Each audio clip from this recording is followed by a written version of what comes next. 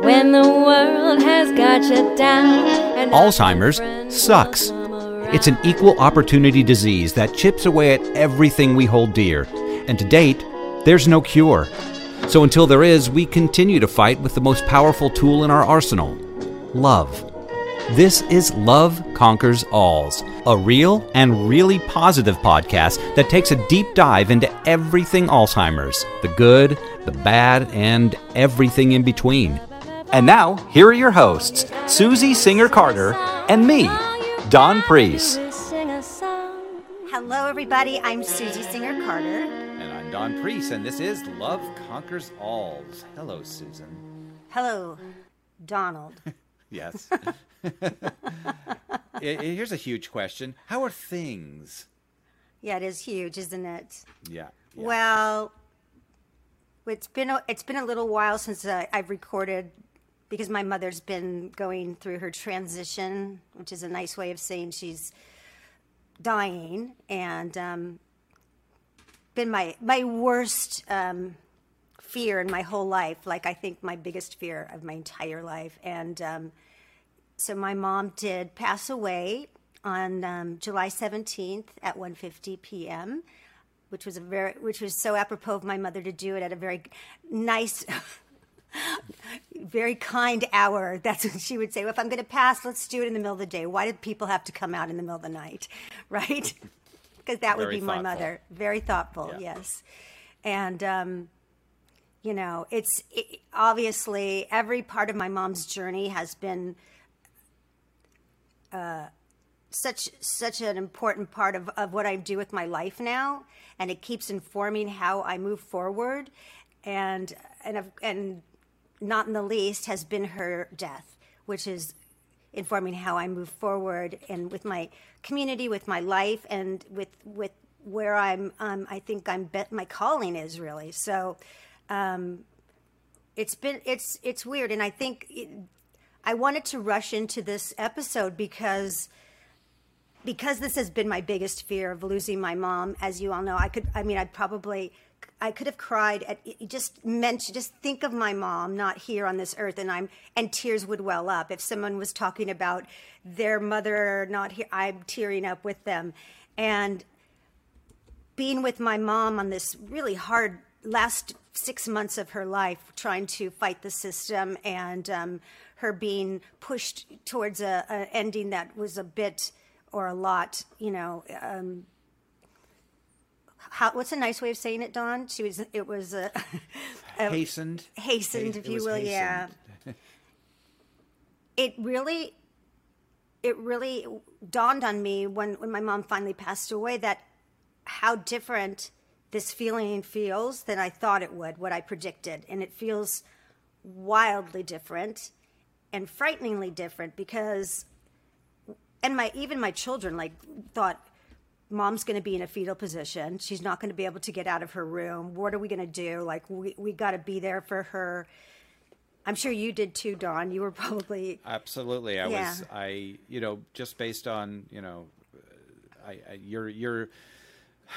the relation, not only the relationship you had with you, the relationship you had with even the thought of death. Mm-hmm.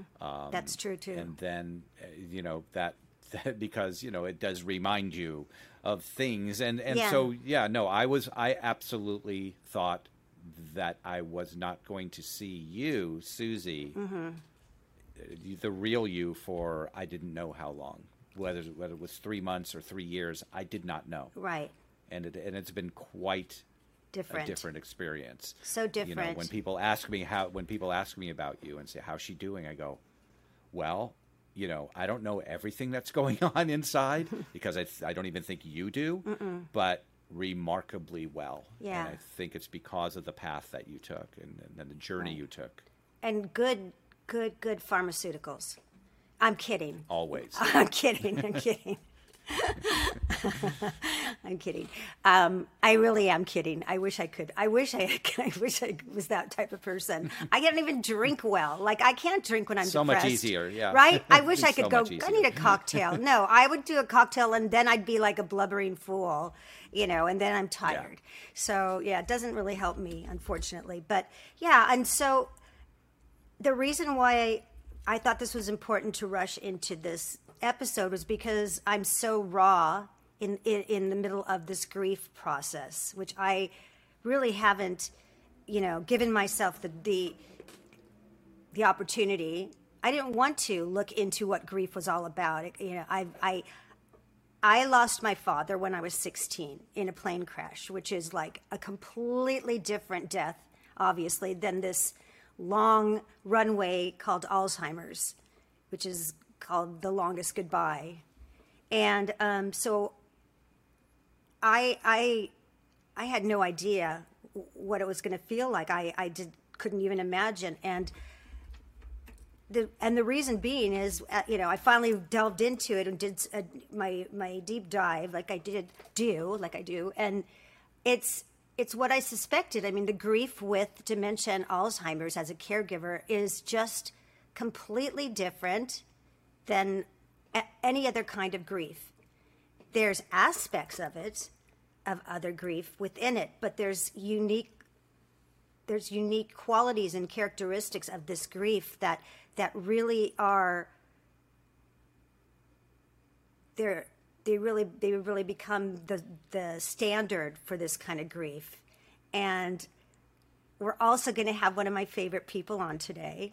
She is one of my favorite people next to you. And I kind of am okay with her. Yeah. No, we love whatever. her. Roseanne Corcoran, who's first of all, she's my new BFF sister. I love this woman so much. I wouldn't be able to speak right now if it wasn't for her. She has been my rock and next to Dawn through this whole process. And I'm telling you, folks, we've never met in person, but I couldn't be closer to this person. I couldn't. Thank God for the internet. Thank God, because now I'm going to cry. Now I'm getting mushy. That's good. Okay. That's good. So I mean, so I met Roseanne. She's such a pillar in our community of caregivers.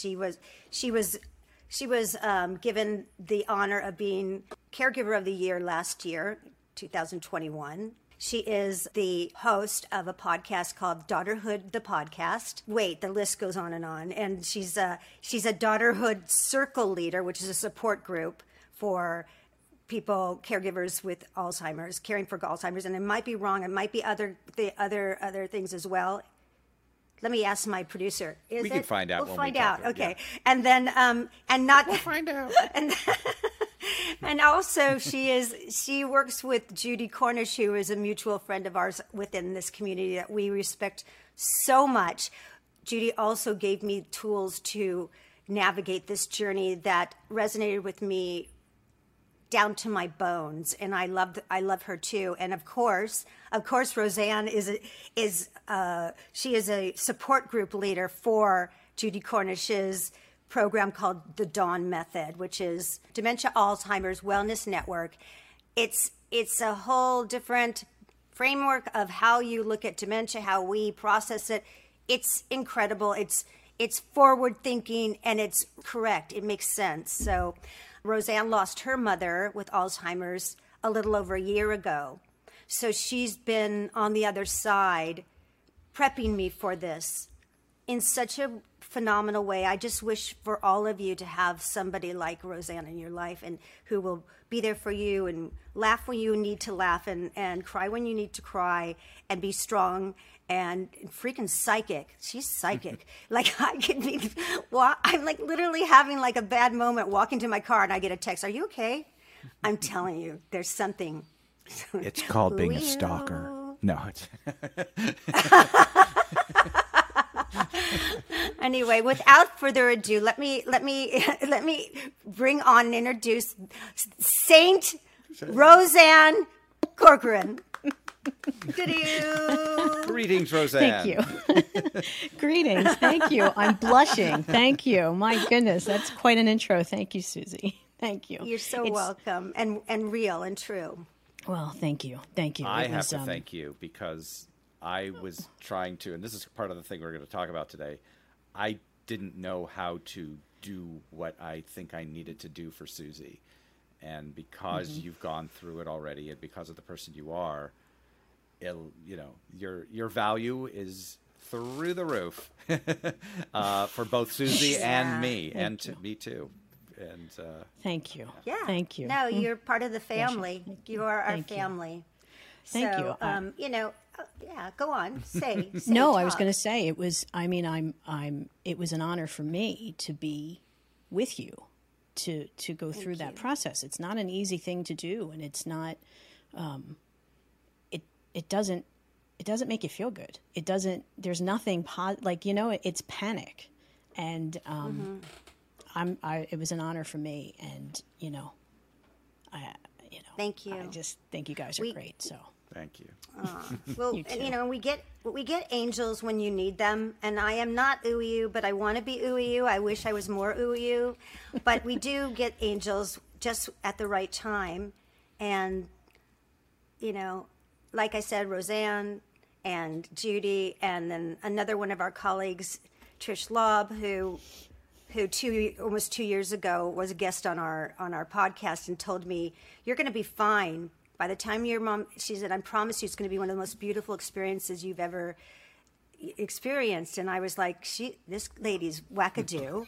Like, I'm jumping in the grave with my mom when this happens, and she doesn't know who she's talking to.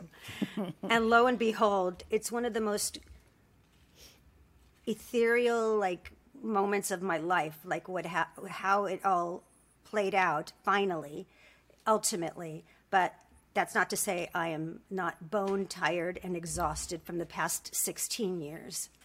I mean, bone tired. So we'll get into it.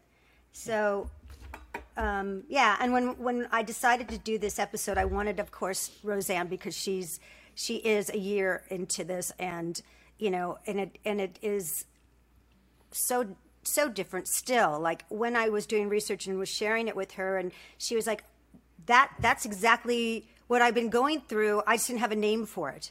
Yep. And when you're going through all those feelings and all those emotions, you just, it's too much. It's too much to even think about researching or am I normal, or is this right, and there's judgment and people, expectations, and there's a lot of lovely things, and then there's a lot of hard things that you have to insulate from. So Oh, Siri's talking to me. Hello. I don't know why. He's very needy, my Siri. See, he's working on it. He just said that. He's working on it. Wow, okay, that's keep frightening. working on that, okay? Yeah. And one of the things He's really annoying. Wow. Okay, shut him up. Wow. I'm trying to, but I'm trying to close it down. Okay. Okay. One of the things, and we'll cover this, I think, coming up, is that when you're going through whatever you're going through, you think you're the only one. You think, because everyone is unique, and their relationship with their family member or friend or whatever is unique, yet it manifests in a very, very same way, and there's reasons for that. And that's what we're going to talk about today, and the different stages. Yep.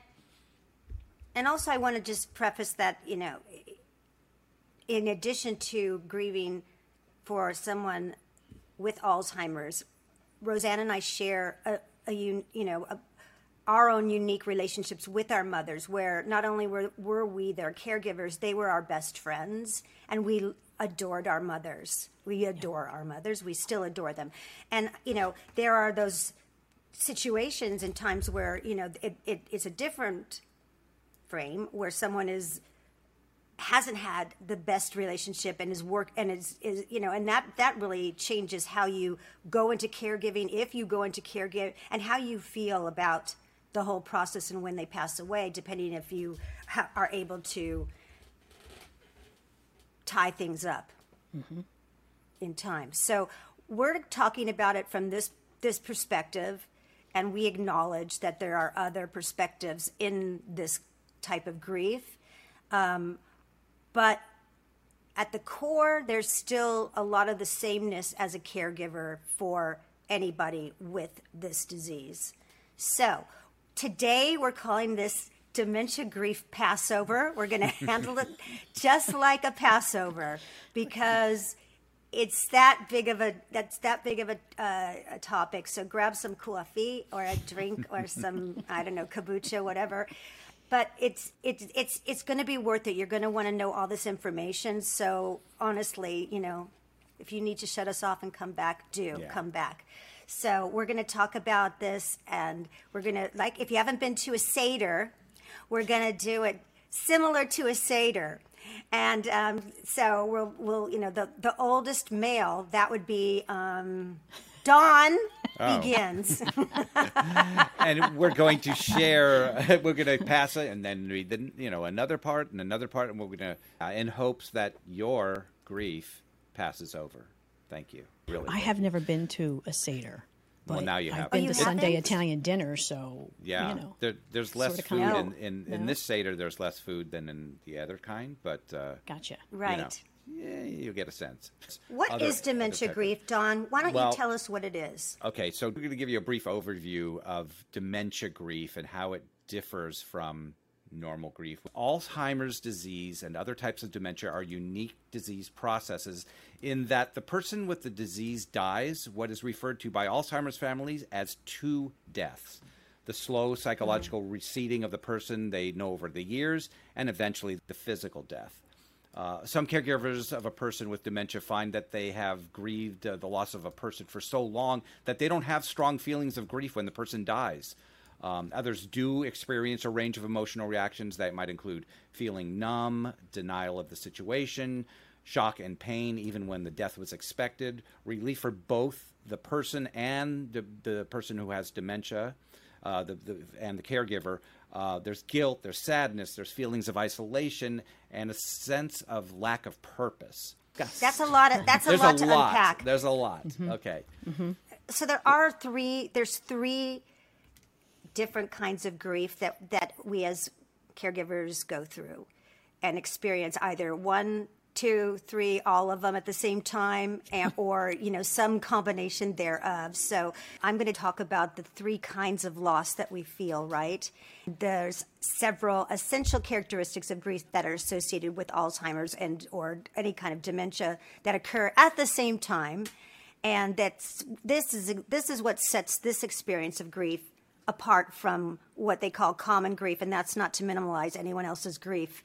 That grief is grief, and grief sucks.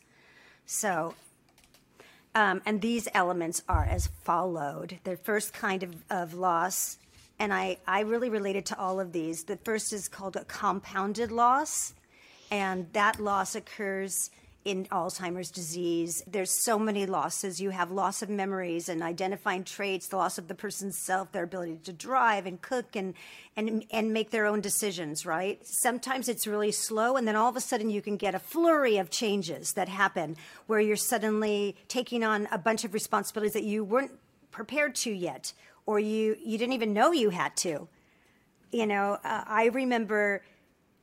I remember, okay, this is going to be very personal. I remember the first time when my mom was incontinent and I had taken her to a family dinner and I had to take her to the restroom, and I hadn't dealt with that incontinence. That was the first time the roles switched at that point in such a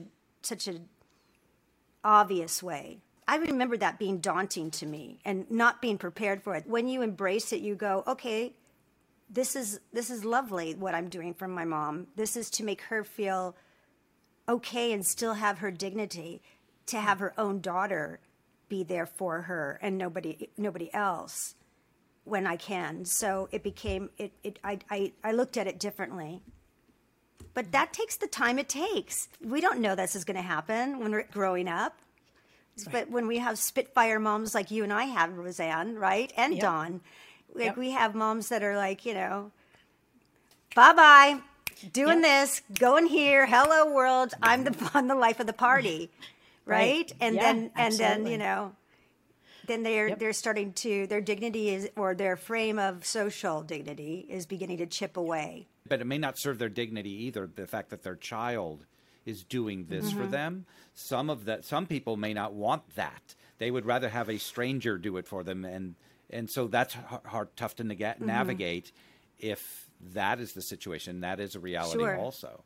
All those changes. So it's like Don once said it's like whack-a-mole. That's what, you feel like you're playing whack-a-mole at all times, because just when you get that thing, that change handled, bang, then another change comes up and goes, blah, blah, blah, blah. And then it's going so fast sometimes. And that's the concept of, I think, compounded loss, is this constant change. You're in change. It's changing, and you can barely keep up with it. Yeah. So you have to really figure out a way to just expect change and expect that you're not going to know exactly what that change is, right? Yeah, exactly. And so that prepare you're deal yourself with that you're not going to know. Yeah. Yeah, and you're going to deal with it when it comes up. And that's the challenge of dementia and Alzheimer's is to try to plan for the future, but not be stuck in the future and not be stuck in the past and be right in the present. And that's part of the challenge, because it's hard, because you need to plan, but you can't stay over there because it makes you crazy sometimes. It makes you like, well, how am I going to do this? What is going to happen? You have to be here, because here is where your person is, and here is where you're going to make that connection. Right? And planning you don't sometimes you don't know what you're planning for. That's you what have no idea because you don't know what's next. What's next. Yeah, that's right. Exactly. You don't Yeah. know what's next. And also sometimes some solutions that you think might be helpful can fail miserably. And you have to also realize that you can't take that personally, and that's hard. I remember I made this awesome book for my mom in the early middle stages when she was living with me, an Apple book and I scanned everything from all of her scrapbooks and all her family photos, and I made it the story of Lovey, right? And my mom, like, we looked at it maybe once or twice, and it was like she couldn't concentrate on it. Mm-mm. It was like, and she liked it when I showed it to her, but she's not going to remember to pick it up. No. She wasn't going to remember that it was even there, because every time I showed it to her, she'd go, "Oh, you made this? This is awesome." Which was your reason for making it? You said, "Oh, I'm going to do this, and I'm going to get this result." And right. Of course So you have to change your expectations. I tell my daughters that all the time. You cannot live your life doing things and then expecting a result, because 90% of the time, maybe 99% of the time, you're going to be disappointed. You're setting yourself up for disappointment. So, especially in dementia and Alzheimer's care, right? Yeah. Just got to go. You just got to go with it. Which causes stress and grief. that causes stress. Right. Exactly. Being disappointed. That causes more stress, and then you may be making your next decision based off of that. Right. And that's the whack-a-mole. That's you're chasing. I'll do that, then I'll do that, and then you could get to the point, which I could see if you're exhausted. It's like, well, what's the point? Nothing seems, I don't know what works, and maybe nothing does work. Maybe it's just something that maybe your person requires something completely different, and maybe you just have to see and look and see what works for them. And sometimes it's not a matter of doing something, of doing. Yes. Sometimes it's a matter of being. And sometimes just being there is what, that's it. That's the magic. That is the magic. 100%. Yep. Because if they don't understand or remember anything else, they just know that they're not alone. Exactly. When you're there. They know because you're right in front of them. Even if they don't know who you are. Exactly. Even if they've forgotten who you are, they know somebody's absolutely. there. I mean, yeah, absolutely. And if you're there enough, you will see them and they will see you. Well, that's the gift of that. That is the gift my of mother, it. They will. They will. And my mother said to my sister one time, "You see her?" And my sister was like, "Yeah." And she was like, I feel like I know her really well. Yeah. And I'm like, yeah. Yeah. What more can you ask for at that point, Yeah. I know. That's the caregiving. gifts That's you comfort. get. And I know, God, I have no idea, because my mom started losing her speech, right? Like 5 months ago. But 2.5 months ago, out of nowhere, she just said, "I love you."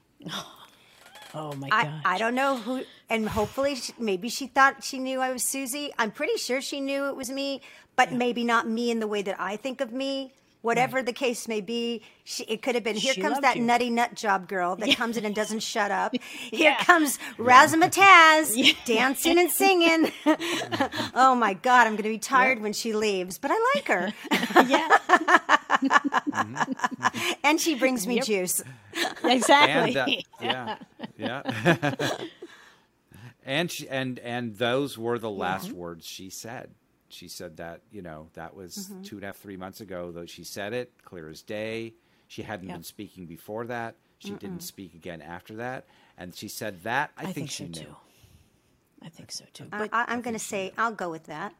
totally, go with that. I'm going with Now, are you sure she said it clear? She might have just said, I love juice, but I don't know. Dawn. That might have been what she said. But Just a thought. Cry emoji. All right, so the second type of loss is called ambiguous loss, and that refers to a significant loss that is lacking in clarity. So it's kind of what we're talking about, but it's defining it even further, where it's something that you're losing, but you don't have a normal sense of closure with it.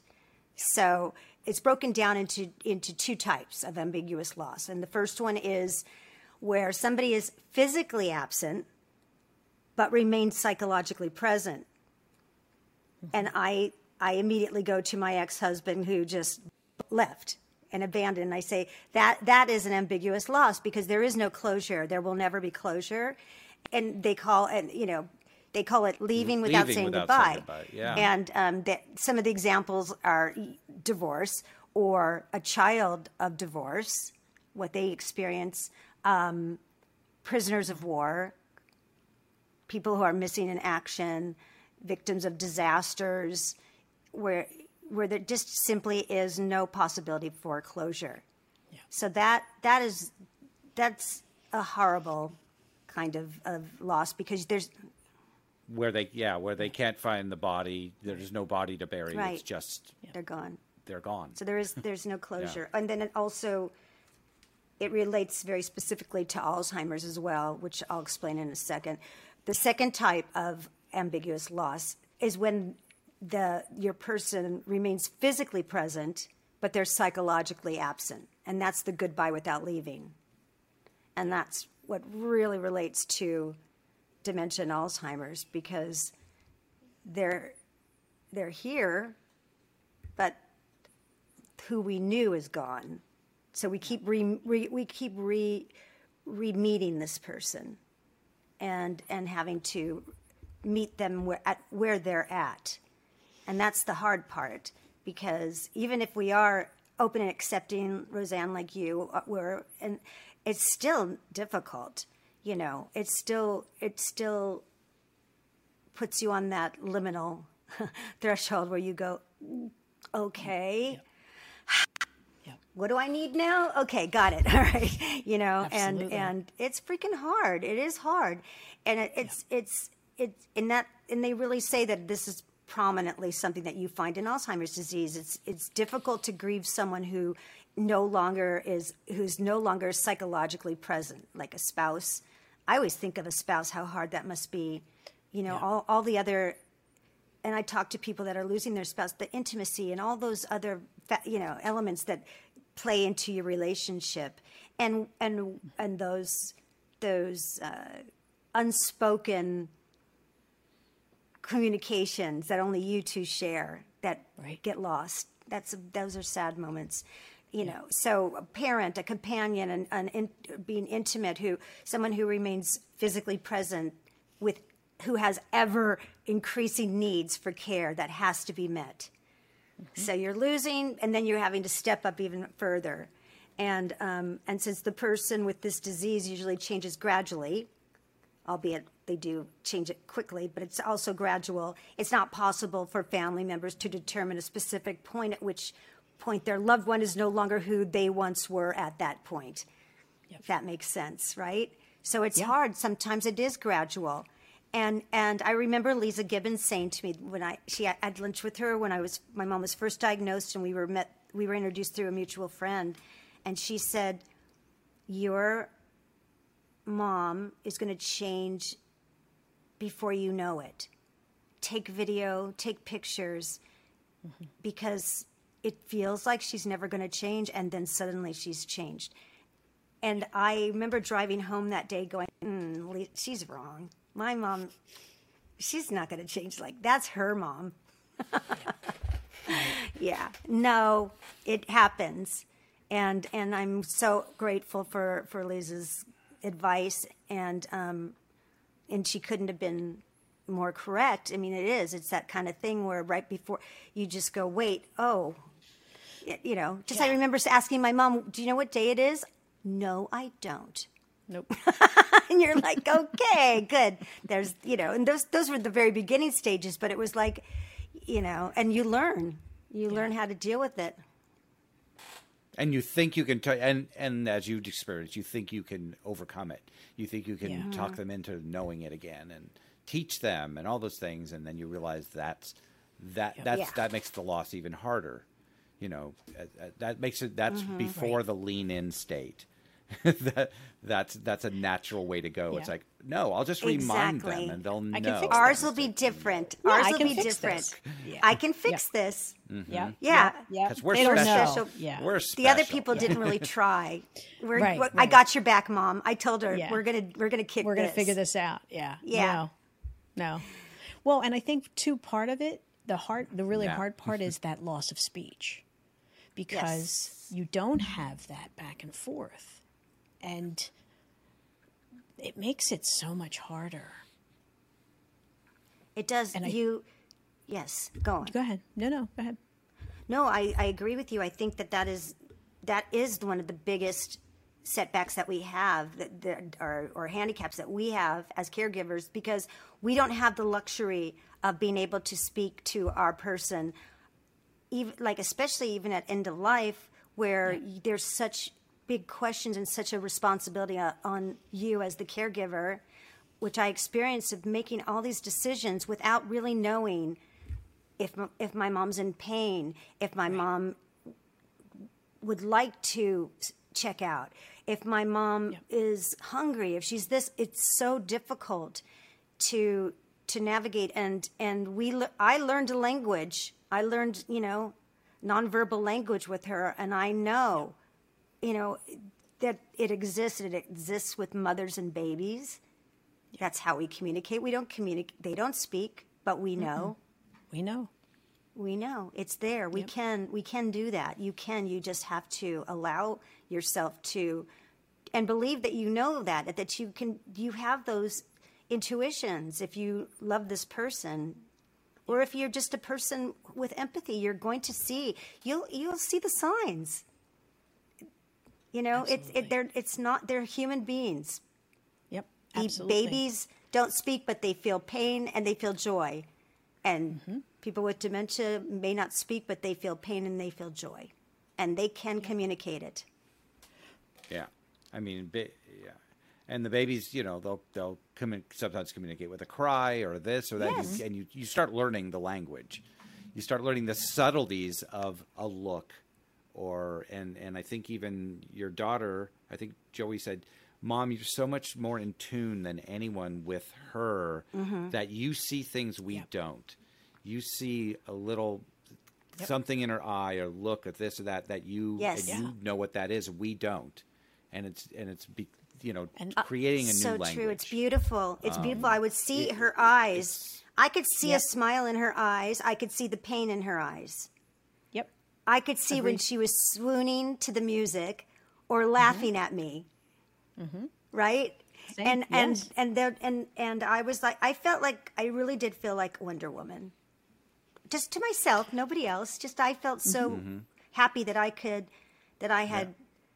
thought conquered that chasm. Yep. Yep. Yeah.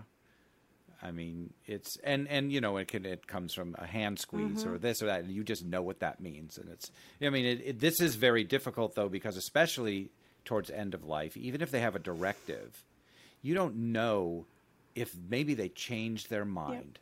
Maybe they don't want that anymore. And with Alzheimer's, dementia, they can never tell you that. ever again. So it puts the burden on you to make those decisions. And I know that was a large point of stress for you, Susie, during the last 6 months specifically. And I don't know there's no solution for that yet. So now you have to learn how to manage it and how to internally manage it. But unfortunately, there's no great answer for that. Challenging. It's the challenge. Go on, Roseanne. What were you going to say? No, and that's what leads to more grief in the after. Yes. Because you Yes. you didn't have that conversation, because you couldn't have that conversation, because you Right. couldn't say, "Ma, is this what you want?" Like, there was none of that. And that's None of what it. then starts playing in your mind after Yeah. the fact. I agree. Yeah. I mean, that is They exactly, said- if I had to say what was the hardest part for me, it was making that decision to finally go into hospice and allow her to exit. And I had to be sure that she was ready. I had to know that, because my mom loved to live. And my mom, up until a month ago, was even in the shitty state that she was in, she was getting joy out of life when the family was there, and it should have been a lot different, but that's a whole nother show. But I know my mom I know when she was ready. Yeah. I think I do. I mean, I that's why I had to work so hard.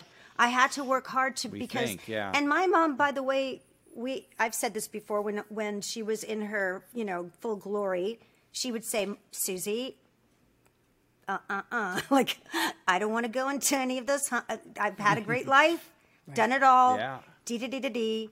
And, and I always thought, okay. And then when we got there, my mom wasn't the same woman anymore. She didn't have that bravado of being younger and being able to say that. And I would say to my mom, "How you doing today, Mommy?" Like, right in the smack middle of Alzheimer's. And she'd go, "I'm great. I'm alive." And I thought, she didn't want to die. She doesn't want to die. And this is the other lady. This is who, as all of the layers start peeling away, they become their core. And what if she just looked at me and said, "Not good"? Because that's why I always checked in with her. I always would say, "How are you today?" Because I was looking for the sign. Yeah, I was looking for the sign. And it can go the opposite too. Yeah, and it can go the opposite too. Like, some people say, "Do everything you can to keep me alive forever." And then, but you have no idea if they're like going, Except "Oh, for no, this. no." Except for this happened. I didn't mean that. No. Yeah. Yeah. I forgot to include that. Right. Like Dawn's mother literally has a directive that is like, She's just like, whatever directive, it takes. keep me alive. Wow. Keep me alive. But the thing is, you don't know it then towards the end, because especially they can't Right. even tell you if they're in pain, Right. short of, if they're really in wailing pain. They might just be going, End "My this, Enough yeah. God, will you already." please Yeah. stop this?" And it's such a burden. It's such a burden. And, in our society, we don't have that option. but you still, I mean, but it there's ways doesn't, but of it doesn't doing solve the I mean, we're problem, not Dawn, of euthanizing people. the decision. It doesn't, So that because you burden don't on know. people Because you don't of know. caregivers Yep.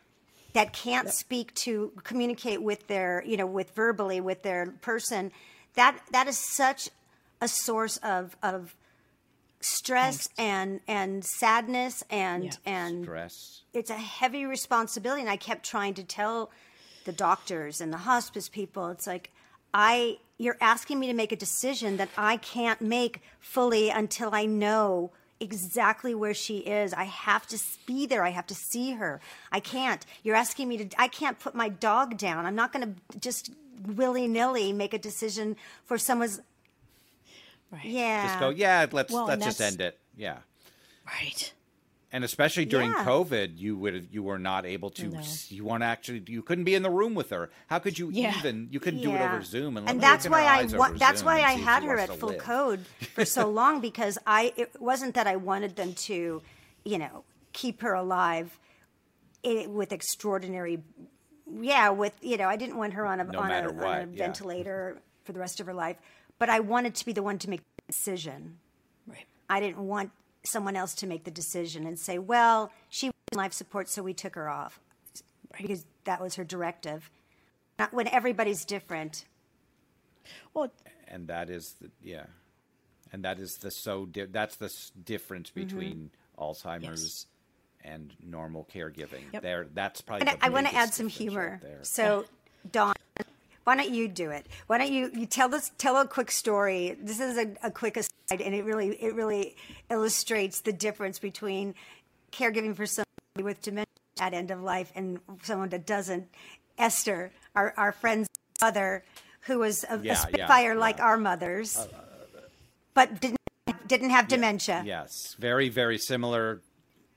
Didn't have mind was fully there, full pop, but she had cancer and she was very ill, and it was a long road, and finally towards the very end, they said, okay, you're basically, you got an hour. She wanted it. She had decided. She goes, no more. I don't. She wanted it. She was like, I'm done. Don't give me anything. Take me off all the stuff. And they said, okay, you're gonna probably. She asked how long. So, the family said their goodbyes. They said about an hour. They family said their goodbyes. Only her husband stayed, and he stayed with her, and just waited. And it's an hour. She's still alive. 2 hours. I think it's now 2 hours, still alive. 3 hours later, the doctor comes in and she goes, when the fuck am I going to die already? You said it's an hour. It's been Where am I going? It's been 3 hours. What the hell's going on? She's just as Esther. That is Esther to a T. And I could imagine my mom doing that if she was in her right mind. You know what I mean? That's the difference. That's the difference. Where that's the difference on the effect of the caregiver and the family. And that's members. the gift. Right. The gift she gave the family was like, Right. I am ready, family. Family didn't want to let her go, by the way. Family was not happy about it. Yeah. And so you can imagine what To release. the weight that she was able to take away from her family. Roseanne, what was your experience at the end? Did you know? It was a week turnaround. The Wednesday before she passed, I think she had a little stroke.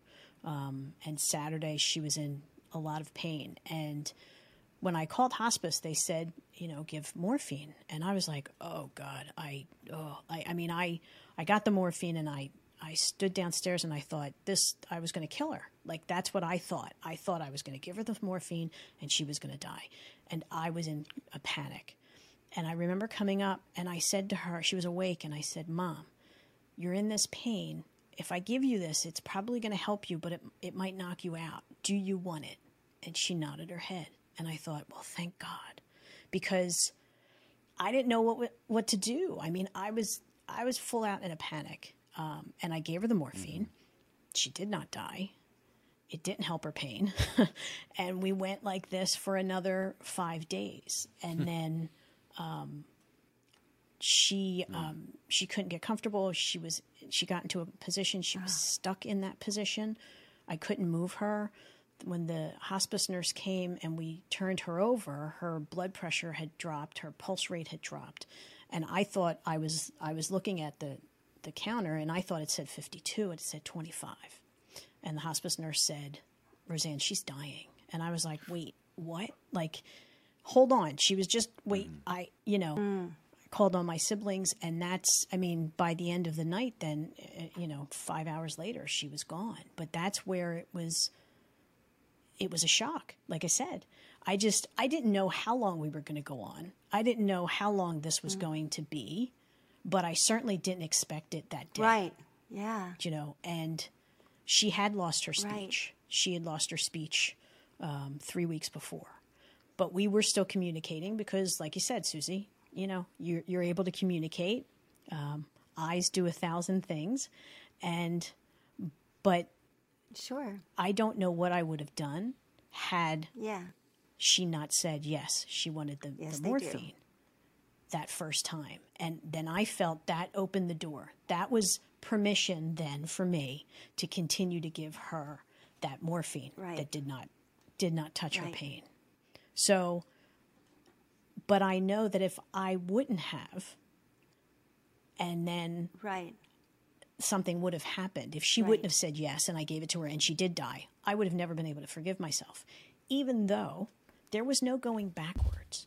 And I think that's the part where, as caregivers, we get caught up with that. Like, well, I did this and they died. No, no, no. They were dying. You know, you're trying to be with them in this moment where this is the end of their life. It doesn't matter what you do. This is the end of their life. But as caregivers, because we're caring and we're doing and we're in charge, we carry that then for the rest of our lives, thinking, well, what did I not see something? Could I have done this better? Well, what if I would have done something sooner? And those are those what ifs that then add to your grief. When in reality, you were there. You were the person. You were caring for them. Yeah, more than most situations. Yeah, in any other situation. I mean, and that flows really well into the third and final type of grief, which is anticipatory grief, which we experience nonstop.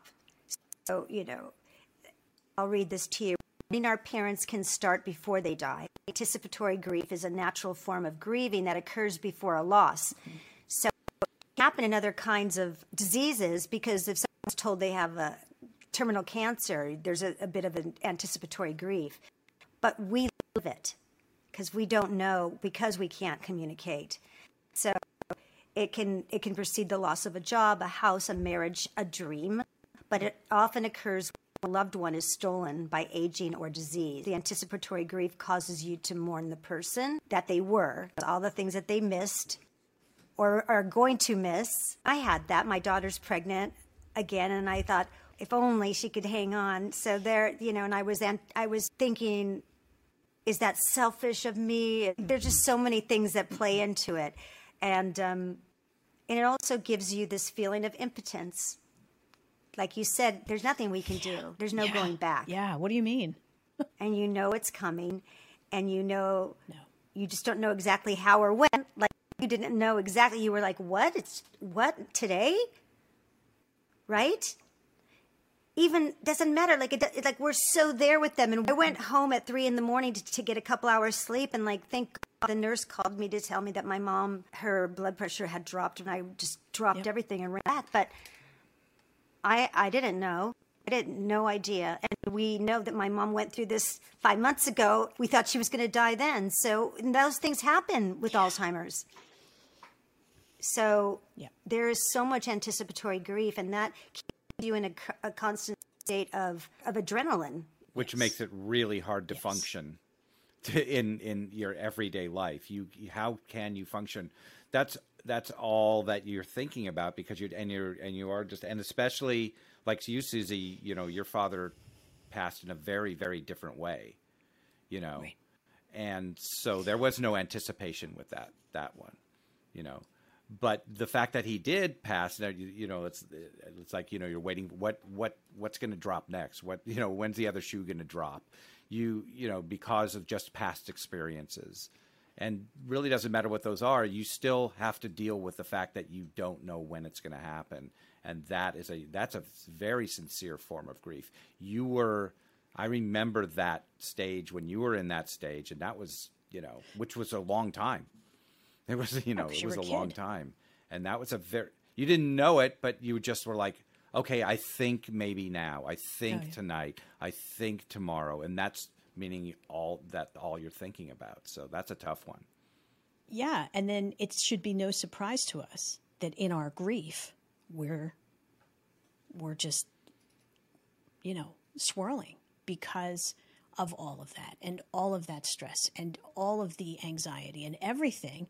And then afterwards, it's not like you go, okay, I'm good, let's go. That's not how this works, because your body is still fighting.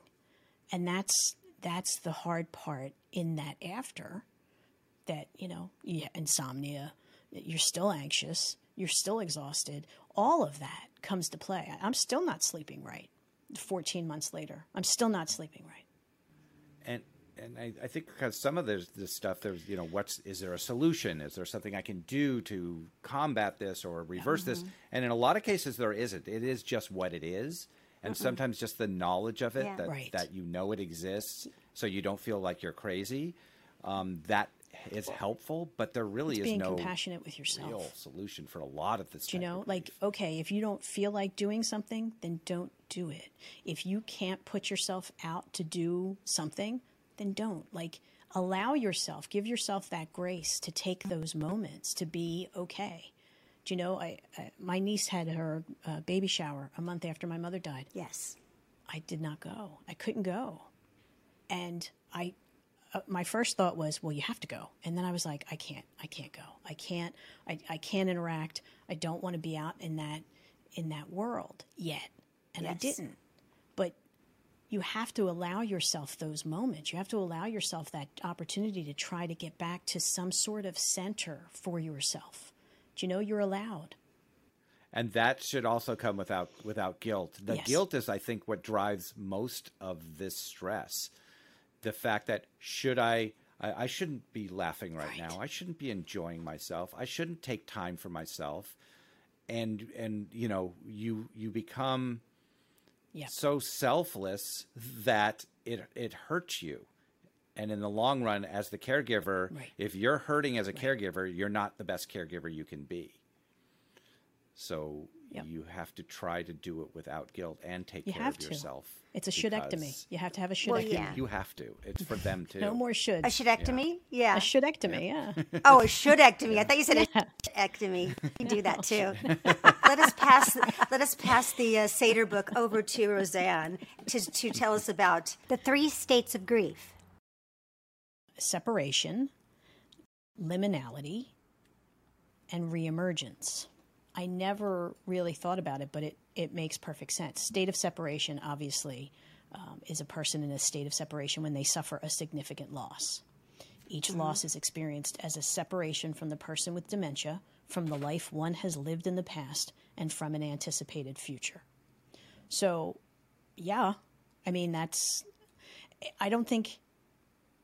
I don't know if everybody thinks of it in that way, that it's an actual separation, Right. And it is all along the way. And it says that not only is it important that family members educate themselves on dementia, but also find a community of support where you can share your grief honestly with a sense of safety. And I'm fully support any type of support. Yes, you groups, are. Yes, you do. You walk the talk, my friend. Yes, you do. Absolutely. Because there's nothing like saying something or feeling something and actually having the courage to share that. Right. And then have somebody say, but well, stop being a martyr. Or, I don't know why you feel that way. Well, okay. And then that adds to your own isolation. So when you find a group of people that you're sharing the same thing, and you say something like, I don't know, I can't believe they're gone. Yeah. I can't believe I'm numb. Well, of course you're numb. Yes, you're numb. How could you not be numb? It's okay. Or, I haven't cried. Okay. That's okay. Your body has to catch up. Your mind has to catch up. Your emotions, everything that we do as caregivers, you just keep going and things get piled on top. You don't have time to deal with what you are seeing, what you're feeling, and what you're witness as a witness even. You don't have time to, process that. Yeah. And then it's at the end and you're like, wow, well, I didn't process all that stuff. Well, it's still inside of you, 100%. Yeah. And it's hard. It's all part of it. And when you're caregiving, like you said, you're in it. You're in the race. You're in the race. You're sweating. You got blisters. You've got you're just grabbing a drink and you're just making it through. And then when it stops, you go past the finish line and then you feel triumphant. I felt triumphant. I didn't feel joy. I felt triumph. But I God knows I have no relationship to what my emotions are right now because I've just been trying to get everything done right. Yes. before and after. Yes. Yes. And You're separate. It's almost like you're separate from your body. Yeah, and you know, some people are lucky; they have a really good support system in terms of family members. Some of us are only children. I'm like an only child, even though I have a sibling, and I know I'm not alone in that. Well, and so that can add even more stress to it, especially during the post death and the pre-funeral stage and all that stuff. It can only add to your stress level and your anxiety, because now you're dealing with things that you really don't want to deal with, that are either super painful or just super, super stressful. And it takes a lot. Right? It does. And it's okay if you don't have those people in your life. You can find them. You know, you can find them because you have to. It's important. Yeah. It is important, and sometimes those people cannot be, or the people closest to you, because they might be also, you know, if it's a family members, they can be, you know, going through their own thing. If it's a friend like me or other friends, you know, they may not, even if they've done research and, you know, all that stuff, they've never experienced it themselves. Let's say they don't know what to say. You know, I've often wanted to just say, "What do you want to hear right now? What would make you feel better?" Because sometimes people say stuff that seems caring and it's just annoying. Give us an example. They're in a better place. Okay. They're in a better place right now. You know, that it's not suffering. You know, all those things that it may be true, but it's not what you want to hear. And so that's difficult. And to find people who have gone through it before, at least and everyone's different, they might have a clue as to what's the best thing to say, and maybe more importantly, what not to say. Right. Nothing that starts with, because that can add nothing to that starts with "at least."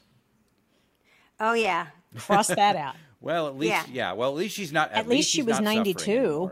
I know. Oh, yeah. She had a good long life. Yeah. No, at least. You know, that's a blessing. You know, and all of it's true. It's true, but it's not what you want to hear. Right. It's not the time for platitudes. Exactly. And also, again, uniquely to, and maybe not so uniquely to Alzheimer's and dementia, but, you know, we have a medical system that is broken.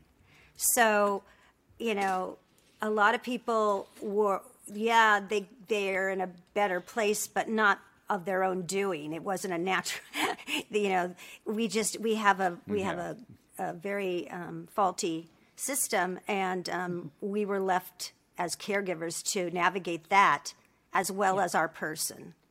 And so it's very complicated. So when you say to someone like Rosanna or myself or anyone of you out there, well, they're in a better place, it does trigger a lot of things for me when someone says that, because what I want to go into is, well, actually, let me tell you a story.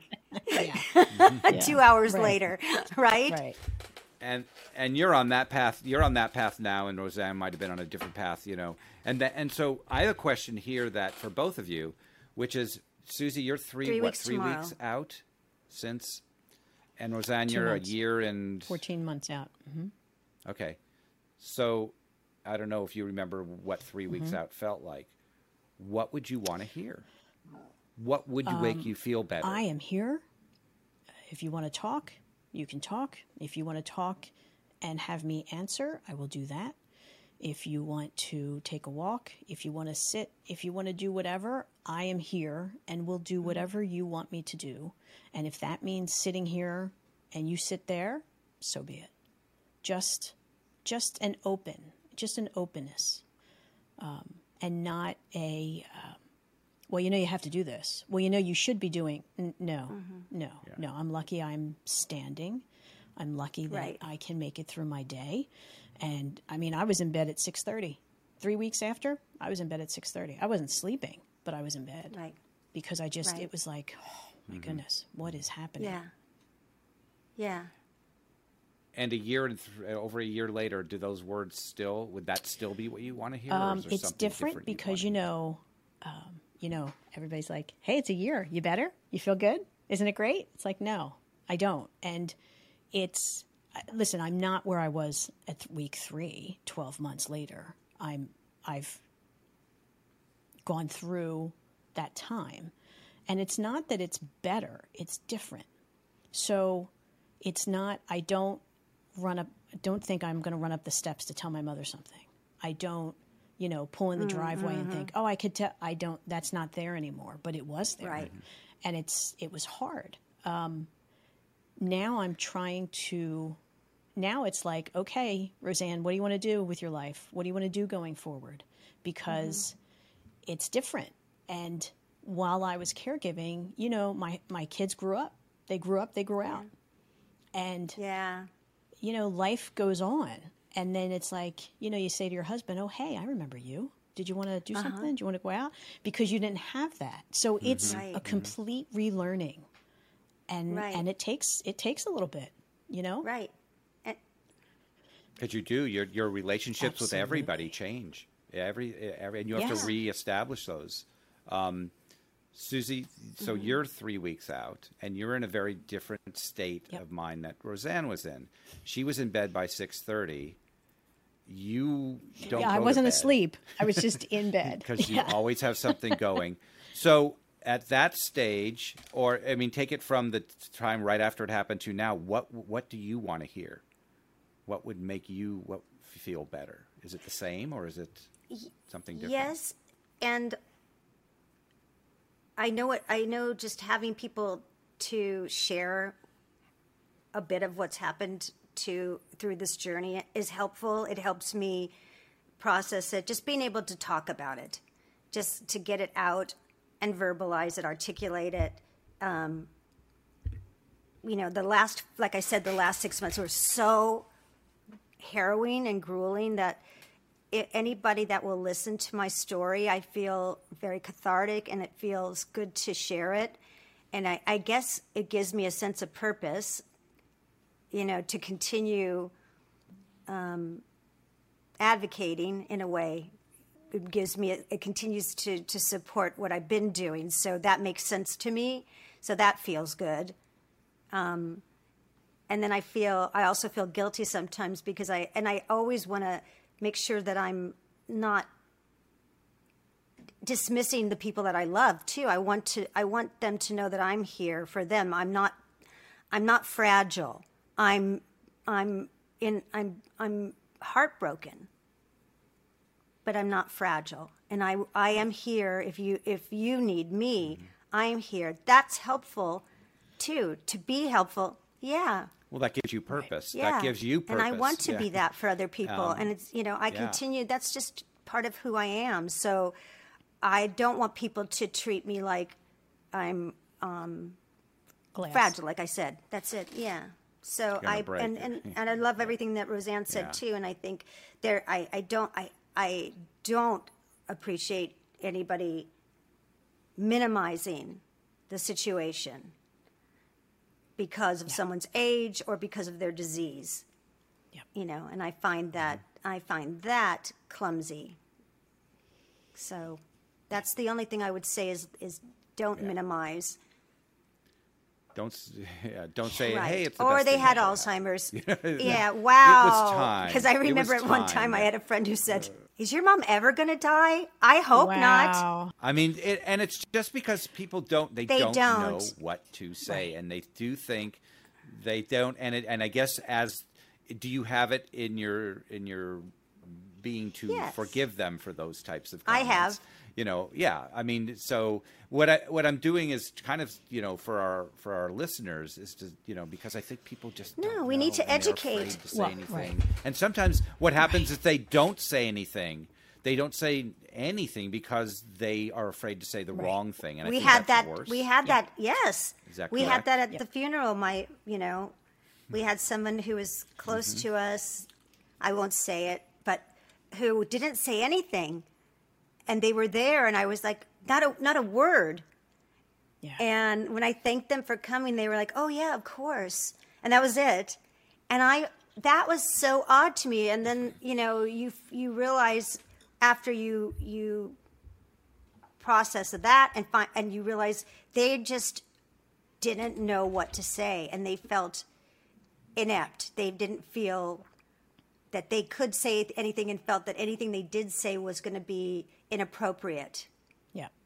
Yeah. Yeah. Right. Or try. And I to can make understand people that. uncomfortable. Yeah. And it's even, I mean, take it to what's current, social media, the comments varied so much from like literally condolences to an emoji to like these beautiful orations that were just like spectacular. And I think, that's something we should talk about because that's very real. Everyone is going to be responding to the death from one of their friends' family or something. Like, what do you want to read? It's kind of the same thing. Hey, if I'm here for you if you ever want to talk. That may be what I'm hearing is the best thing to hear. I loved if when you don't know people what to say. acknowledged my mother and said what a great lady she was, and that admired our relationship, or just said what a just when they saw her, that made me feel good. That was like, wow, that was so beautiful that you actually saw who she was and told me about that. And that's so lovely.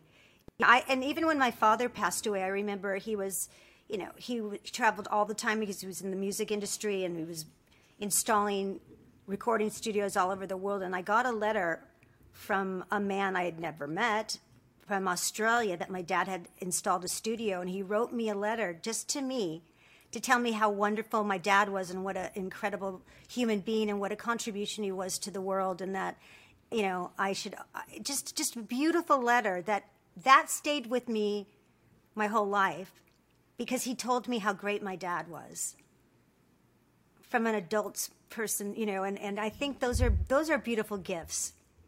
Yep. Those are flowers that you get. Totally agree. Yeah. Yep. So Roseanne, talk about the next state called the liminal state. The liminal state. So liminal derives from the Latin word limen, which means threshold. In crossing a threshold, we move from one place or state to another. When one stands in a threshold, however, one is not in either place. Liminality is a state of transition, of being in between a previous situation and an emerging situation. This status of being betwixt and between is an apt description of an experience of ambiguous loss, and thus the liminal state is linked with ambiguity and the receding of the known self. Right. Which, you related to so much. Because you said when I sent you that information, talk about how that hit you. I used to say that for dementia caregiving, and I would feel like every time my mother changed or we approached a change, it was like being in a doorway. And I would say it's a different threshold. I never knew it's a liminal state. I don't speak Latin, but that it was like an Carpe actual diem, thing. Yes, you do. Carpe yeah, diem. how about that? So I would always say that. It was like being in that transition. But you're not in either place. And what do you do with that? And that's part of that feeling. That's part of these ambiguous feelings that we feel as dementia caregivers because you don't know where to go. You don't know what's coming. You just left this area, which you were like, wow, this is bad. I can't imagine. And then you're like, oh, wait, we're in a new section. And right. That's continuous. It never stops. It never stops. And that just never stops. And it's hard. And sometimes sometimes you don't even know that you've gone to another stage. Because Alzheimer's isn't literally just. I mean, sometimes it's literally one day and behavior is different. Sometimes it's just this gradual, sands through the hourglass, and you have no idea that it's gone to another state. So you don't know what you're even dealing with or how. Right, or what exactly. you're supposed to and everything's react unique. To. Everybody's unique. Everybody's unique in every situation. Yeah. Yep. That's right. And it even says in the liminal state, the facilitating behavior that allows the grief process to further unfold is tolerating difficult emotions. The process can be hindered if painful feelings are avoided or otherwise suppressed. The consequences of this avoidance can result in unhealthy or compulsive behaviors, such as indulging in food or alcohol, angry outbursts, chronic distracting activities, yada, yada. And that's the thing. So it's like, well, I don't want to be here. So how do I get out of this feeling? And who has time to address those feelings because you're putting out the next fire? And that's the Exactly. part. And it says, a sense of clarity moves naturally into states of reemergence. At times, family members need to simply trust that eventually, through tolerating painful emotions, the grief process will unfold into clarity and the possibility of adaptation to the new emergent situation. As difficult feelings are tolerated without avoidance or suppression, a sense of clarity moves naturally into states of reemergence in which recognition of a new landscape, inner and outer, enables adaptation to losses. So it's Right. like, okay, well, you have to tolerate it and then move through it. And sometimes that's easier said than done. Right. But yeah, and I think those are those losses all along the way that Yes. that when they say that it's you die twice. I don't think it's that you're dying twice. It's that there are these little deaths that come before you know it. Like when you're raising a child, there's a certain spectrum.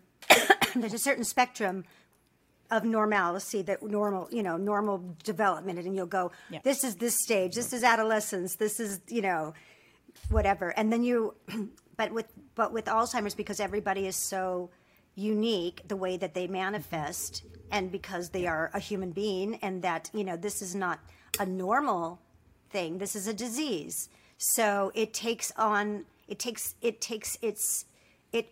presents differently for everybody, even though it's similar. Right. So we can't predict what's going to happen, and you do have to no. You can't label it. Yeah. You Right. can't label it and say, "Oh, this is No. this." No. You can't do that. The only thing that dies really is Yep. normalcy Yep. dies. Well, That's new it. normals, That but new goes. ones are And it's born. like, okay, Yeah.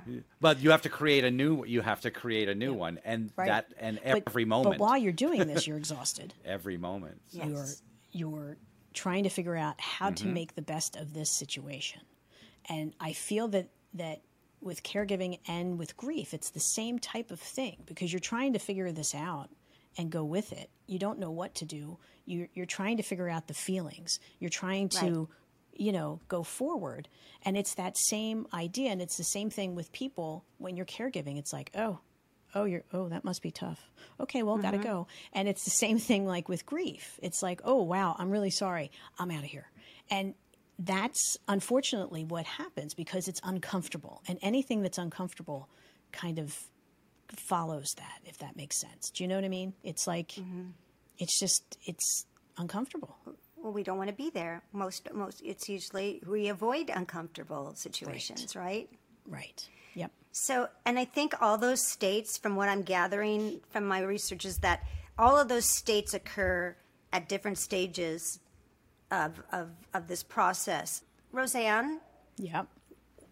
since you're a year down the line, why don't you talk about these manifestations, these emotional reactions that happen that are uniquely part of this process?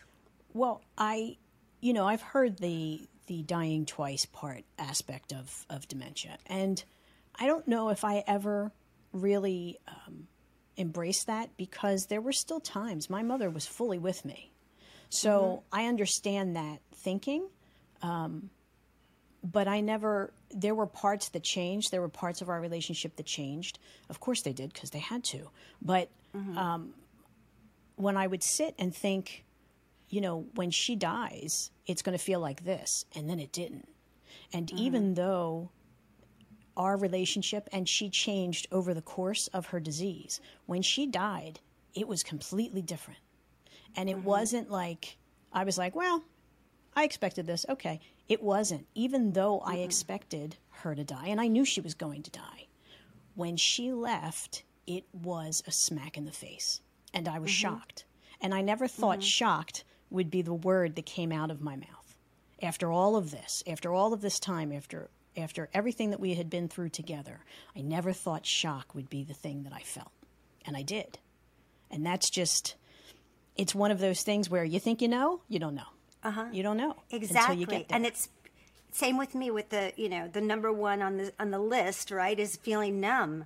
And Yep. I thought, like I said, I would be in a fetal position and not able to stop crying. And I haven't cried since the day my mom passed. And and I was really worried about it. And but there's, now that I'm reading up and I'm learning about that numbness and why it comes on, it really makes so much sense. It's in balance with how much love I have for my mom. Also, is how numb I feel right now, because I can't possibly embrace this right now. No. I intellectually know it. I emotionally have not embraced it yet, and in order to function, my cortisol has spiked through the roof, I think. Yeah. Which is why I'm so tired. Yeah. And that's another thing. I didn't know how tired you are from grief, because I'm the ever ready bunny. I can just keep going and going, and I have never wanted to sleep so much in my life. And not during the day, but I mean, when I go to finally fall asleep, I just can't. I'm so deep in it. My body's like, thank you. Yep. Thank you. Oh, Shut totally.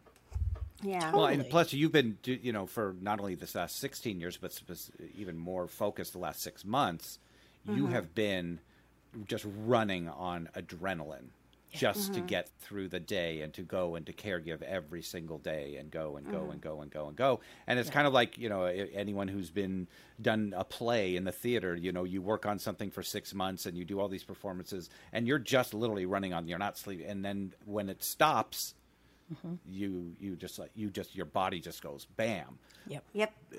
But so that's why you're tired. But you're now pushing through to get the arrangements done, to do this, and to continue on in now your quest to help others. So it's no wonder you haven't had the time to just stop and cry. Right. Right. Yeah. And you're still, even after, and I don't know, I felt this way. I was still caring. Still had to talk to the priest, still had to get, we had pre-planned the funeral and all, but you still have to, you got to get the flowers, you got to get the prayer cards, all of that. So all of that, I still felt like I was still on duty. Yep. Still going. And I remember I remember driving home after the luncheon and thinking, well, now what do I do? Now what? Now I'm supposed to... That lack of purpose. That's that lack of purpose. Right. That we just because mentioned. For every day, and my mother lived with us, so every day my thought was, what does she need? What can I anticipate? How do I do, what logistically needs to be done? What caring needs to be done? And then trying to also have her feel loved and safe and secure. And balance your own life. And balance your life with your husband and your children, and if you have animals, yourself, and everything, and yourself, and your career, and your work, whatever it is, you're trying to do that, and everybody that's listening that is a caregiver right now or has been, you totally understand that 100%. Absolutely. So, and when it stops, you're like, wait a minute, now what? And it's that item that you said, Dawn, about the relief for the person with dementia and for you and for yourself in some respects. There's such a duality for me with that, because yes, I am relieved. I'm relieved that did I want to be a caregiver? Did I sign up for it? Was I looking forward to that? Fighting the system and being on guard all the time? No, it's not a fun place to be. Did I love my mother and enjoy the process? 120%, 200%. I wouldn't have done it any other way. I would never. I miss doing it. But I also have that feeling that my mom, she was a hero. She did as incredible as she could, and it was time. There was nothing more, and we checked off all our boxes, my mom and I. So I felt okay to let her go, and she needed to. She needed to go. Yeah. So, and I think that feeling that you have a lack of purpose can also lead to guilt, because then you start thinking, oh, did I do enough? Did I do? You want to feel like you left nothing on the field. Like you put it all in, which you did, and I'm sure you both did. But you still have those doubts and fears of that you didn't. Right. And that's the amount of different things that you are feeling at the same time No wonder you're tired. Yep. Yeah. Well, You know? And then Yeah, it's and it's your parent, it's your mommy. It's when you go down to your core of who you are as a human being. No matter how old we are, our mommies and our daddies are our foundation, our stability. And I find it interesting that you said, Roseanne, you felt like you weren't losing your mom all along the way. You know, in terms of her disease, like you weren't really grieving, and I understand that feeling because I feel like where my mom ended up in the last days of her life is the woman that I knew, and I wasn't grieving who I lost because in any situation, in any normal healthy situation, people grow and change and get older, and you know, I know some people mourn for the, you know, the glory days, but I love every day. So I didn't mourn every loss my mom had.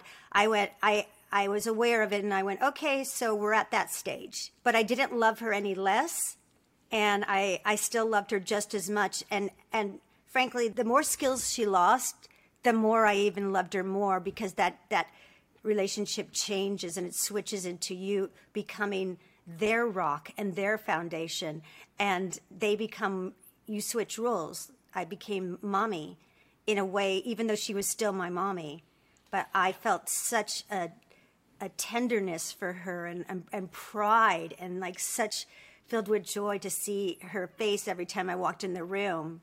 So, you know, I miss that lady. I miss the old lady. I miss that. I miss this lady. This is who I miss, right? Can you see her? I miss that little face that's so happy to see me. And, you know, I miss that. I mean, our children grow, and, you know, I love them just at the age they are now, and I will continue to love each and every age. And Absolutely. Yeah, that's the two deaths, though, that we were talking about when it comes to dementia and Alzheimer's. You mourned her, you know, the other mom a long time ago, yeah. and now you're mourning this Right. one. So I mean, in a way, it is. If you want to look at it I think instead of mourning, is to just acknowledge that they're changing, just like anybody would. You know, we all change. You know, our personalities shift a little, our bodies shift a little. Not you, Don. You look exactly the same. no, Yeah, it's and exactly. you look exactly shifted. as I ever knew you. You're shifting. Shifted. Yeah, maybe it's just having that opportunity to lean into and surrender into my relationship with my mom gave me that peace of mind and allowed me to prepare for her leaving. Not that it doesn't smack you in the face like you said, Roseanne, because God knows it is so primal. Yeah. It's the most primal thing you'll ever feel. It's like it's the same as giving birth to me. Oh, absolutely. As a woman. That's what it feels like. Yeah, absolutely. Well, and it's acceptance too. So, you Yes. know, anytime my mother changed, it's like, okay, well, this is where we're at. And you have to go forward. You can't say, well, I don't want to be here. Well, no kidding, you don't want to be here. She doesn't want to be that way either. But No. you're accepting and you're moving forward. It would be if one of your friends broke their leg. Okay, well, do you love them less? No, they broke their leg. Okay, well, Right. you go with it. You have to. Right. It's part of life. This is part of life. And we have to be able to move through those times because And that's just how adapt. it is. We Yes. adapt. We have to Yes, we adapt. do. Yep, absolutely. I found this article on feeling numb, and I thought it would be helpful for me and whoever else is feeling that way. This is what I found. Feeling numb can be viewed as a mild dissociation process as a way to cope with loss. Numb grievers don't react with immediate shock. Instead, they're often able to tap into this enormous energy that comes to deal with all the arrangements, the logistics, the comforting other people in the family, taking on tasks in the first few days after someone passes away, you know, so you're basically insulating yourself from all the feelings that you think that you should have or that you will have to protect you Yep. in some way so that you remain functional. It can feel awful, and it just causes more stress. Thankfully, what I've discovered is it's very normal, and that makes sense to me because I love my mom so much, and I'm heartbroken. I need to, for me, process in little increments, little bits at a time, and that will be the way that I can manage it better for myself. But it's really interesting because, you say you're numb and you haven't been reacting and everything, but you also have to look at what led up to it. And because of the ramp, the long runway you've been on for 16 years, and then the more short-term runway, which is more intense, you were grieving all that time. You grieved, and I don't know if you want me to mention the moment right after she passed. It's very personal. And but there was a massive amount of if you want to tell people about it or whatever, I mean, you were not numb. Let us just say you were quite the opposite of numb. And so you have to take that into consideration also. I think I said death is... And it was also a lot because of what Roseanne told you to do at the time, which you did. And I think, I don't know if you want to share that or not. I'll share it because I think it's beautiful. And I think that it was really what gave me a lot of closure, because Roseanne told me as it was getting close, and I told her I made the decision I was going to allow my mom to do what she was going to do. And she said, when it happens, don't let them rush you out of the room. Take your time, whatever you want to do with your mom. It's your time. That was the best advice I gotten, because when I saw she wasn't breathing, I whipped off my shoes. We were in the hospital. I had made the room beautiful. I had flowers and battery tea candles everywhere. You can't light candles in a hospital.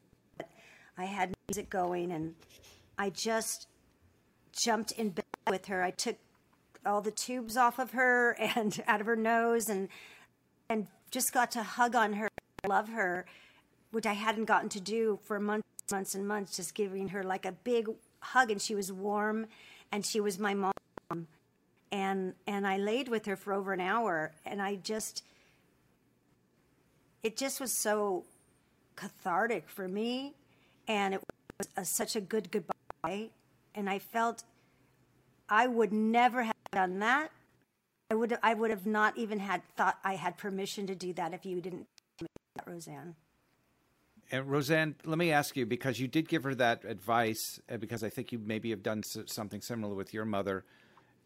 I feel like because that happened, that some of the, let's say, I don't want to say lack of emotion per se, I think there's a reason. One of the reasons for that is because you did that you got to get out everything. I think you're right. And I think, you say, I didn't. I mean, she was covered in mascara. She was covered, you were covered.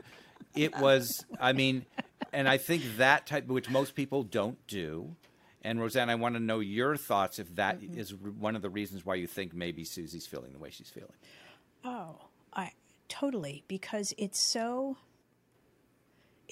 a, they're gone, and it's such this feeling, and it's, I don't know, it's that, to be able to put your hands on her and hold her and hug her like that. You weren't able to do that, Susie, for a long time. Mm-hmm. And to be able to do that, it's a connection. It just is. And it gives you that opportunity to say, I'm with you. I'm still with you. Do you know? Mm-hmm. And it allows that, it allows that transfer almost to be transferred, to experience.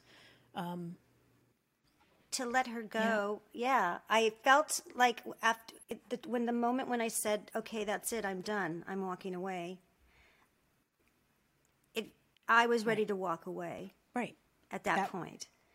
I was ready to leave her. I knew I had to. I knew I had to leave this time. And I had gotten all the lovin's in that I felt grateful that I could do that. I felt so grateful. She felt like my mom from a little girl when I would give that big bear hug to your mother, and I felt her warm skin, and she felt mushy and soft and lovely, and I kissed I kissed her face and her arms and I just loved on her and cried, and Yeah, it was very therapeutic. Very therapeutic. I think about that all the time. Like, that is one of my most beautiful memories. And I am, honestly, guys, I've been afraid of death my whole life. Since I'm 3 years old, I run out of the bed and go, I don't want to die, I don't want to die. I was so afraid of it because I didn't understand it. This was such a rites of passage for me to literally and figuratively embrace it, because I love my mom so much. I didn't want to be afraid of it. I didn't want to be afraid for her. It was like, screw you, death. I'm not afraid of you. I said about my mother, when she died, she taught me how to live, and now she's taught me how to die. And that's a beautiful gift. Yeah. And that's why I don't think that this numbness, I don't really know if it's numbness. I really don't, because of that. You went through that process. And you may just dive into, other types of grief as you go, and you probably will. But I think this is a huge reason for it. And it's something that, like you said, the most beautiful part of this whole thing was after she passed. Yeah. That's huge. Well, and sometimes it's not linear. Yeah. There are some tips for coping with dementia grief. And the first is to find a community of other Alzheimer's families in support groups. There's online. Because the single most important, daughterhood, friends like Roseanne, things like that. This is the single most important coping action you can take to manage dementia grief. You need to be with people who understand your position from the inside out and do not need you to find words to describe what you can't articulate. Because at the time you can't. 100%. You're talking about describing feelings, and how do you do that? So to find people who understand, number one, do try to find time to mourn and grieve in your own way, whether it's with that support group, you go out to the beach or go to church or the synagogue or whatever. Realize that there are different ways people grieve that are valid, and don't become caught up in what grieving should look like or what other people think it should look like, because that's not important, or what you think it should look like. That's probably the most important. No, because we're doing shouldectomy. Exactly. Remember? We're doing a shouldectomy. I mean, some people need to cry. Some need to revisit their memories. Some need to pray. Some, they express their grief through creativity. And some just need to feel active and useful. And there's no wrong or right. It's possible you may need to or want to express your grief in different ways at different times. It's not one thing. It could be multiple things. And third, learning and practicing mindfulness skills or meditation can be a really powerful tool for managing dementia grief. It's important to understand that dementia grief simply is part of your life. It might be challenging at times, but in itself, it's not that bad. It's actually good. It means that you loved somebody. And because if you didn't grieve, that means you just didn't care, and big deal. And it's like Who wants that? like Aha says in Take on Me, it's not better to be safe or sorry. So either way, if you don't love and you're protecting yourself, you're going to miss out. And if you love really hard, you're going to grieve really hard. And by the way, meditation comes in all forms. I'm not a big ooey-oo person. I dance. And I'm telling you, that is meditation. You cannot think of anything else but what your feet are doing and the sound of the music. And that is meditating. That's releasing your mind from other thoughts. And it is therapeutic. What do you do, Roseanne, to do that? I always think whatever it is, what might work for you might not work for me. It might not. I still can't go to church. I go to church, I just start to cry because I always used to take my mother to the church. So it doesn't work for me, and that's okay. So I actually just try to feel and go with that feeling. It's not like I'm making a list of this is what I'm going to do. I really, it's so hard because it's that relationship, and I try to just give myself the space to feel what I'm feeling. And for me, that's pretty big. And then I'm just trying to move forward. I do try to meditate. Doesn't always work for me. I try to breathe. Doesn't really work for me either, but I try. So, I try to just move forward with whatever comes up. And I try to be compassionate to myself and not be like, this has got to, no. I don't have to do anything. If I feel like I can do it, I do it. And if I feel like today's not the day, today's not the day. And that's what I just try to work through that. Yes. I think that's beautiful because, and I think the one thing that or one of the things that you learn as someone is ending their life, and, you know, especially when they've lost their ability to speak and move and, you know, basically just dependent on everything and they're stripped of everything. Yeah. And you see what's important, and nothing is that important but those yes. moments that you're in at that moment. So cherish the one you love, cherish the time you have with them, and just make those memories. Get those memories, because those memories are so important. Those are the gifts that you give yourself as a caregiver. You get those memories. I get those. I have all these memories with my mother that I will cherish for the rest of my life. I will cherish that I love you, that if I hadn't been there, I wouldn't have heard it. I will cherish being able to hold her when she passed. I will cherish making her laugh. I will cherish all of the crazy shenanigans I got up to with her just to keep her, you know, because it made me feel good, make her feel good. And I will cherish that. And I hope that you, while you're going through this process, or if you've already gone through it, just cherish your memories, make more memories, know that you are making memories. You're just differently. And just be present. Be present and just cherish the person that you love. That's all I can say.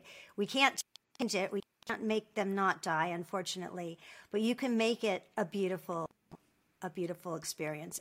And it will be, just like my friend Roseanne told me. Thank you for having me be on this. It's a very important topic, and I appreciate being on here with the two of you, and I adore both of you, and I'm happy to be part of your tribe. Well, that makes her Group? Jewish. Okay. No. Listen, she's Italian. We're Jewish. What's Same the thing. difference? Same To thing. eat, we're emotional, and that's it. Done. And we love. We put our hearts out on the love. pulse. Yep, exactly. So thank Absolutely. you. Thank you very much. Thank you. Pleasure. And we'll have to do it again next time. Yes. Anytime you want, I'm game. We are here at Love Conquers Alls, and Roseanne has a wonderful podcast, Daughterhood the podcast. We always have wonderful guests and good conversation, and it's not always heavy. It's you know, we try to look at positive. That is, and which it all comes down to love, right, Dawn? It does. It always comes down to love. And there's one reason for that. Do you know why? Why? Because love is powerful. 'Tis. Love is contagious. 'Tis. And love conquers alls. And we It thank does. you for being share, do all those things because you love us. We love you. And we're going to see And you be next kind time. to yourself. Give yourself grace, and thank you, everybody. Love you. Bye.